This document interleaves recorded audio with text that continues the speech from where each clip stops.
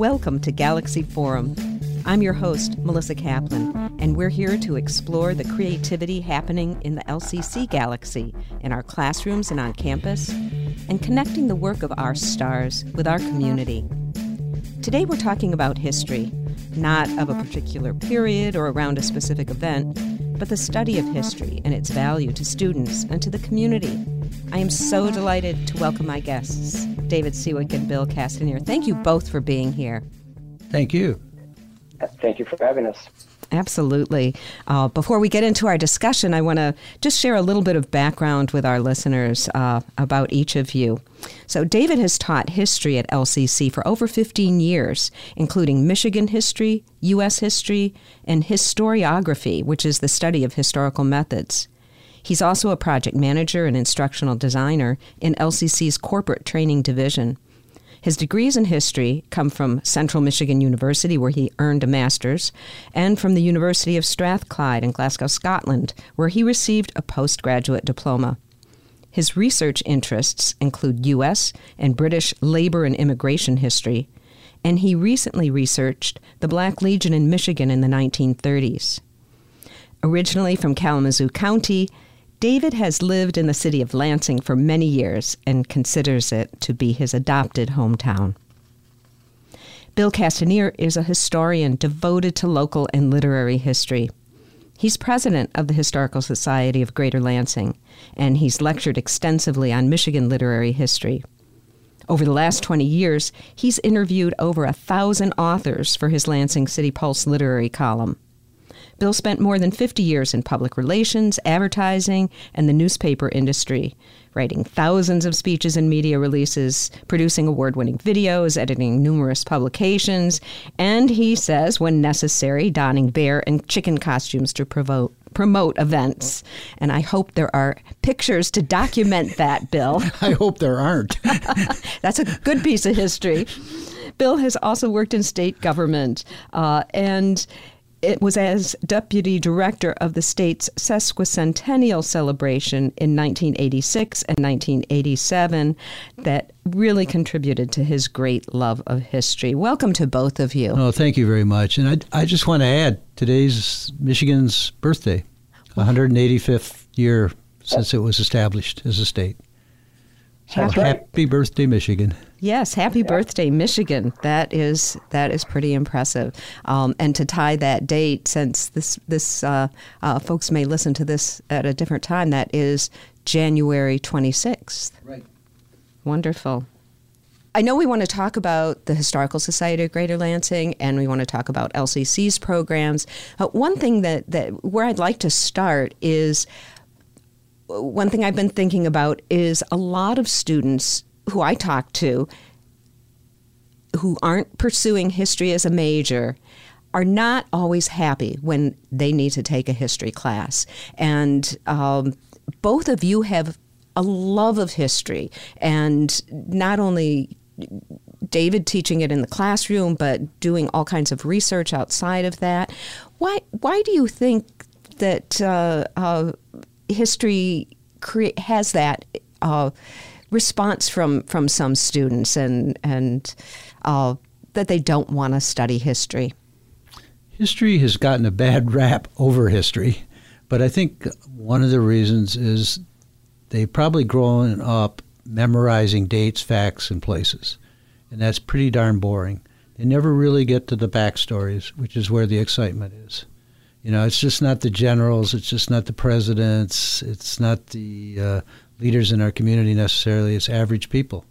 And when you start delving into their history, it resonates with individuals, because then they understand my family has a history too, meaning them, of course, and they might start looking into it. And I think there's generally in this country right now a lot of people doing that, doing genealogy research and finding out things that they didn't know or want to know about their family in some cases. So I think it behooves the professors or whoever's teaching these classes to try to bring it down to a level where they connect with individuals in a personal way. That makes a lot of sense, because when I was thinking about this episode and I was thinking about talking with both of you, I thought about my experience with history, which is when I look back on my school days, I don't remember those dates, and that is probably part of the challenge. And David, how what Bill is saying about making it individually relevant, how are you able to apply that in the classes that you teach? Sure, it's a great question, and I will really echo Bill. I think that he covered pretty much a lot of the reasons why students may not find it to be the most interesting subject. And what I try to do is and I've said this to my students before, to remember to keep the story in history. It sounds kind of nerdy, but it's really true. And if you can get students to look at it as a story, no different than watching a movie or reading a book or even some of the role-playing video games that many students are into, I think that opens up a different way of looking at it that goes beyond the memorization of dates and facts, which gets you a head full of dates and facts, but doesn't exactly impress upon them the story aspect of it. And using local history for me, or state history, even in the U.S. history courses that I teach. So, of course, I teach a Michigan history class, as you mentioned in the intro there, Melissa, but I also teach U.S. history courses and really do try to bring local stuff into those classes, connect it to the national narrative of the time we're looking at, and that gives students an opportunity to really personalize the learning of those subjects. And one example I can offer you is the Michigan history class that I teach. That rather than give the students a final exam, what I had them do is throughout the semester work on a research project. It's a subject of their choosing. Over the years, about 90% of them have chosen to write the history of their hometown, which is great. They really get into it, and then they get a chance to present the findings themselves to the class at the end of the semester. And probably the most rewarding moments I've ever had in all the years I've been teaching is watching those students present to the class, because to see them really get excited about something that is allowing them to look at a topic in a way that they hadn't before, you're engaging them and you're moving beyond the generals and presidents memorizing facts and dates version of history, which has its use, of course, but we try to localize it. It makes them more interested in it.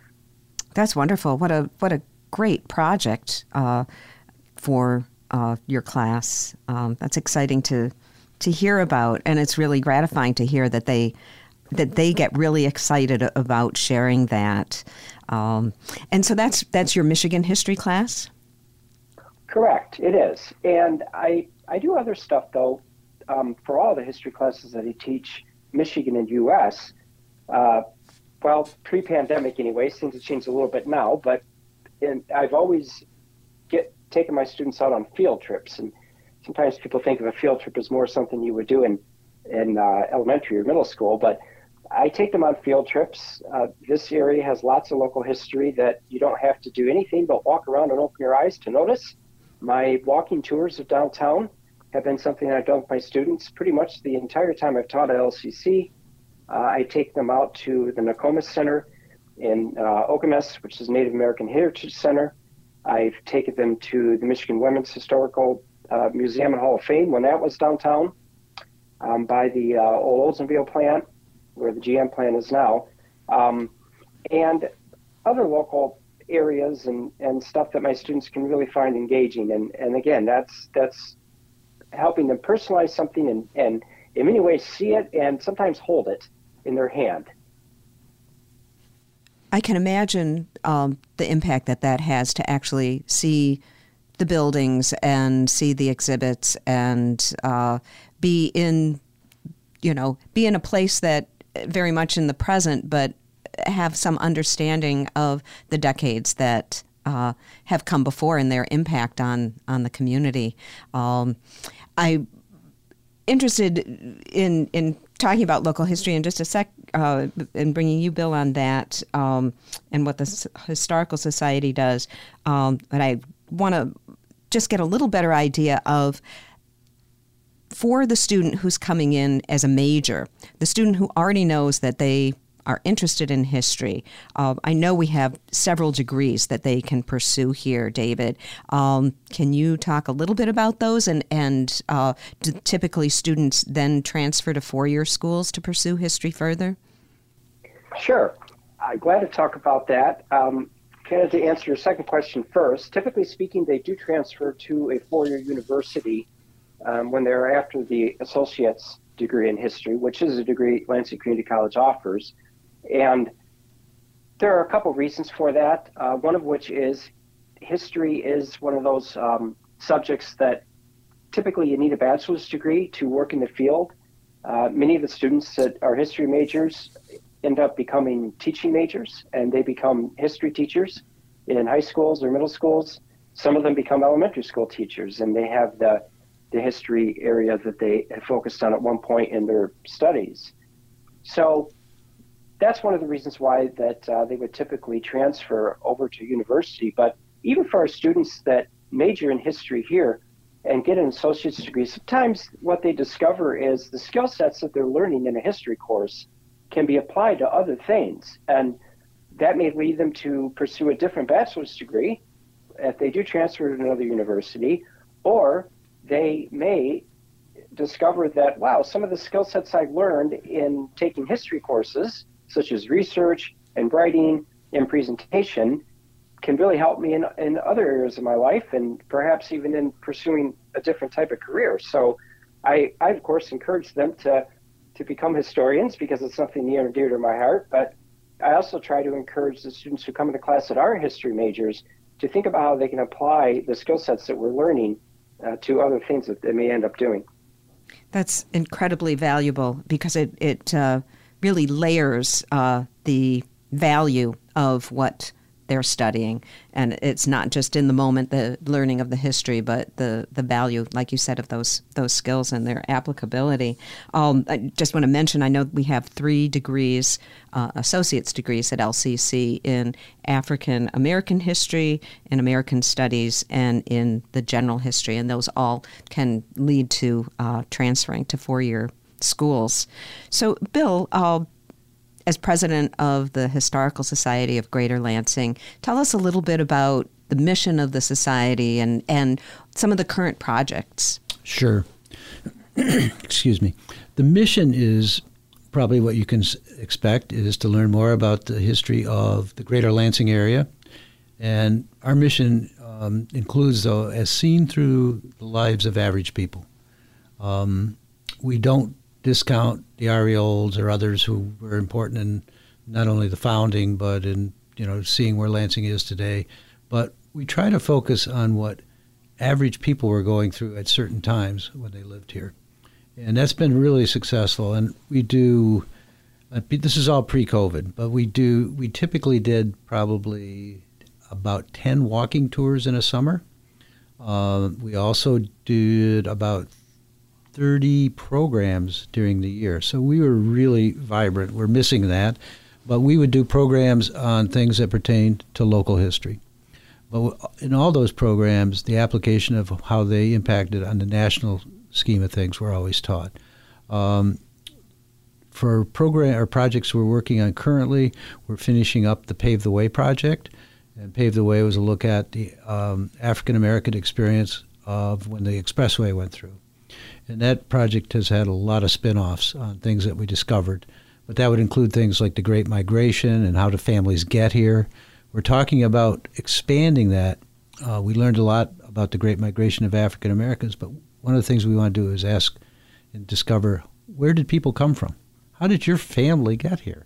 And I think that's important to people to connect with their family and how they ended up in not only the United States, but in Michigan. Did they come across the land? Did they come by boat? I mean, we just don't know. And I mean by boat from the Erie Canal. Mm-hmm. And that's so incredibly important for people to have. I mean, it ties so directly, David, to what you were doing, making the application, making the connection as individuals for people to understand where they came from and their roots in a location. I know, like the 496 project, the Pave the Way project, Lansing's not unique to have had a highway plop down in the middle of the neighborhoods and the black neighborhoods and completely disrupt that life. And so in a way, taking away that history. So for the Historical Society to be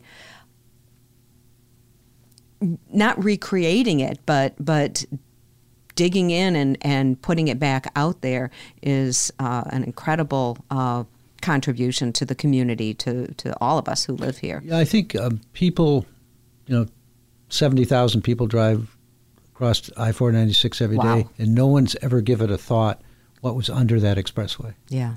I mean, I seldom did. Wow. It's just from here to there. It takes 7 minutes to go from one part of the town to the other. But what was lost and the stories that go with it were important to gather.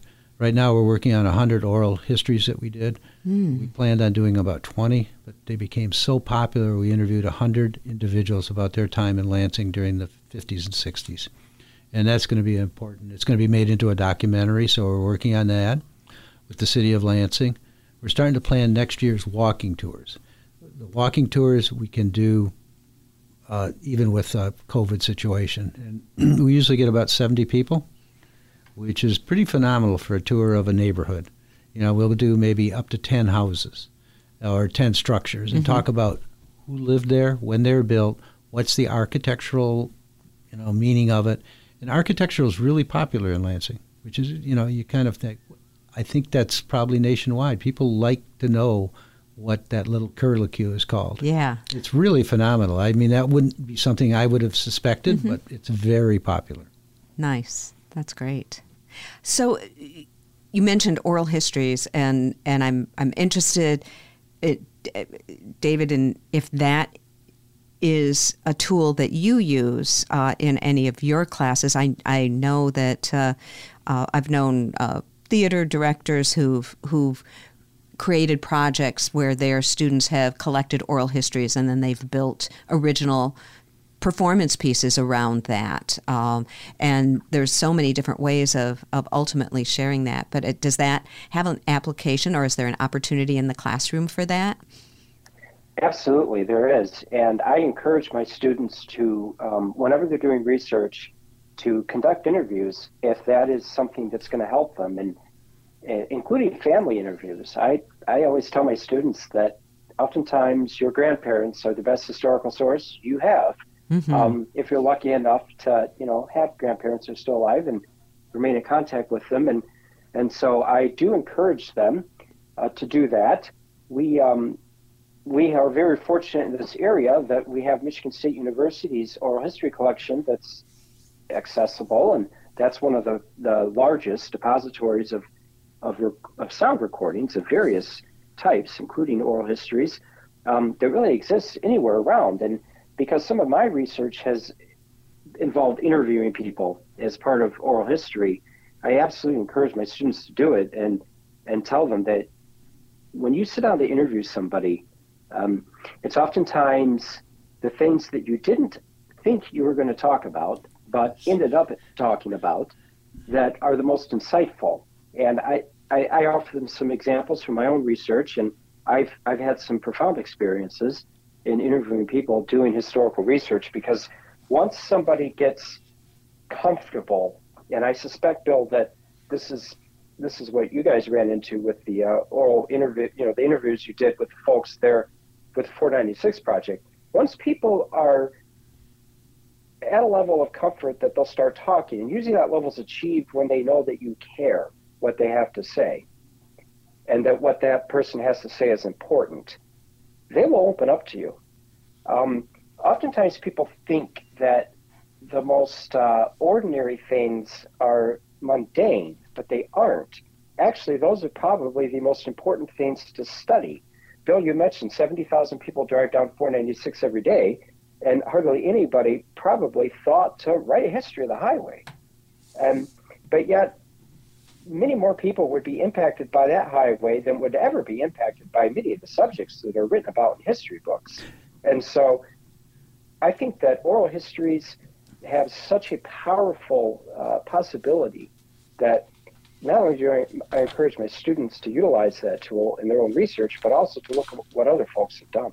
Let me give you a quick example. When we did the oral histories of the African American community, one of the oral histories was of a woman who had come from Alabama. This is typical. Her husband had come up before her to look for work.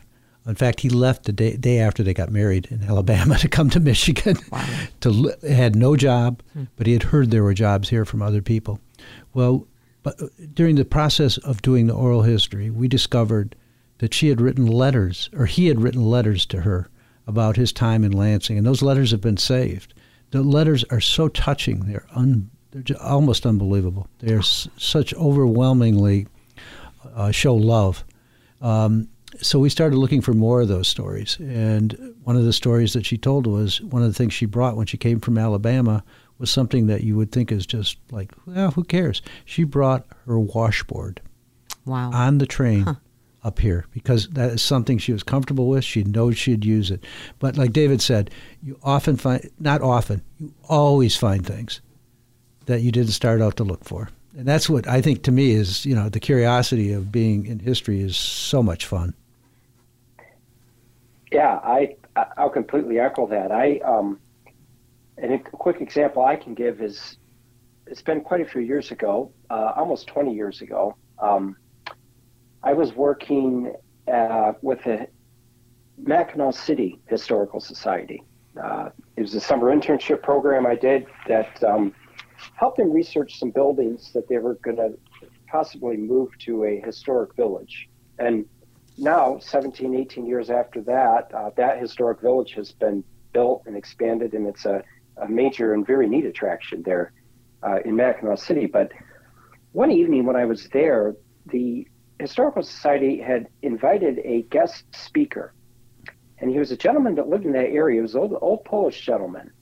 And he had the most interesting story to tell, and it was a quite frankly, a horrific story in some parts of it, because it involved being a teenager in Poland in 1940, when the war broke out, World War II. And he told a story about ending up in Siberia and then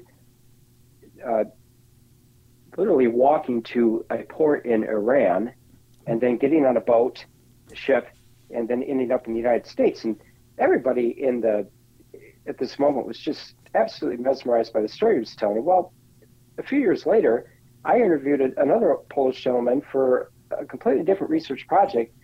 He told me almost the exact same story.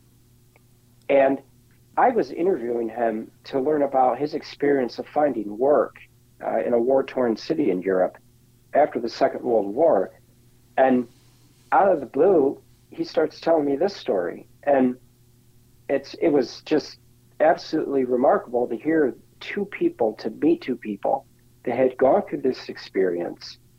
And the second time I heard the story, I was not at all counting on it because that wasn't why I was interviewing the individual. So those are the types of absolutely invaluable experiences that you have when you take the time to talk to somebody and let that person tell his story. That's incredible. What a saga from each of them. And yet the one thing that strikes me, and this speaks to me to the value of studying history, is the commonality, and that, unfortunately, that's not, those aren't the only two people who had that experience, maybe the exact experience, but when you think of refugees and so many people who have traveled from here to there in unbelievable journeys and challenges to get to where they are today, which is hopefully a better place. That understanding of that journey, that common human journey over time, is such an important role of history. And so to bring it to life with people who are alive and able to share that is crucial, and seems like a really good thing to be able to share in the appropriate history class for students to understand that too. One thing I want to ask, I'm jumping around here a little bit, but I want to talk about the opportunities for students. You mentioned, David, that students may transfer, they may end up working in the field, that they gain skill sets that can apply to other professional pursuits. But in terms of here in Lansing, how do our two organizations connect? Are there for students to be able to have opportunities with a historical society? Is that a kind of a workplace or to give them field experience? I can answer from one point of view, and this just happened in the last few days. David had a former student who was looking for an internship for his history degree from the University of Michigan Flint. And he sent him my way, and we've arranged for him to go in and do editing of transcripts of those 100 oral histories. And I just finished a conversation with him today to show him how to do it. It may sound like mundane work, but I know when he gets into it, he's going to learn things he never knew and was never exposed to. And he's going to make those valuable, and we're going to make those public after he's finished with them, so people from all over the world can follow these stories. The other thing is we could work in any way, shape, or form. We've had a lot of interns. They've tended to be from MSU, but that doesn't preclude LCC. We want to create a relationship where we can find projects that students want to work on. Yes, that's really important. Yes, not forced to work on, but projects that excite them, and we can always find something. That's history's like that. It's universal. Yes, it truly is. I know that I was just reading an article about King Solomon's Mines and thinking about the trade that existed, so long ago, and how it's very easy to look at ruins of a civilization and think that it was primitive when it was so incredibly advanced. And the study of history lets us understand that we may be separated by centuries, but we have a common humanity that we all share, no matter who we are and where we come from. I think we could talk quite a bit. I have just a couple more questions. Just have a little bit more time. One of the things I want to ask, and again, you've both kind of touched on it just a little bit, but what is the role of studying history in preparing students to be good citizens? You go first. I'll take that one. I think that our culture is a culture that builds upon itself generation after generation after generation, and that is the history of human civilization. And so in order to really know why things are going on right now in society, be that American society, the world writ large, people have to have context to it, and they have to know what happened before, because the world can be a very confusing place if you are not knowledgeable of why certain things are happening. And oftentimes there's a historical context to it. So right now, nobody's going to be surprised for me to make the assertion that the last 2 years, the most important event that has emerged, or phenomenon, has been the pandemic. And some of the same reactions to the attempt at controlling the pandemic this time around are reactions that people had 100 years ago when we had a bad flu pandemic that spread across the world. And some of the consequences have been the same. And I think that that's one of many examples I could offer, but the underlying theme is that when we understand the past, we number one, have an insight as to why certain things happen now. Number two, hopefully we can learn from the way people acted upon certain events or phenomena in the past to try to decide what decisions we're going to make and how we're going to make them now. And American history is, I like to look at it as sort of history that's been sped up, because our nation has this ebb and flow of these incredibly compacted periods of change. where one event or one phenomenon seems to abruptly stop the way things were and then reset them.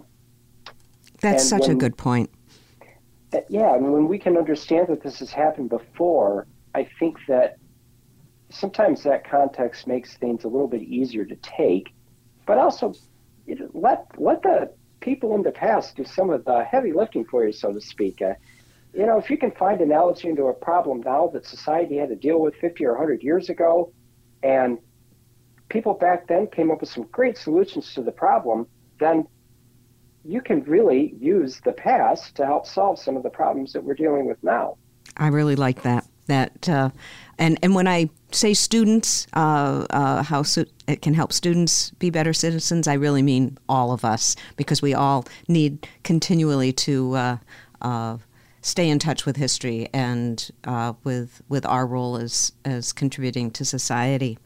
I know we could keep talking, and I think I'll have you both on again in the future. This has been an absolutely great discussion. Thank you both very much for being on the show today. Well, thank you, as they say on CNN, for having me.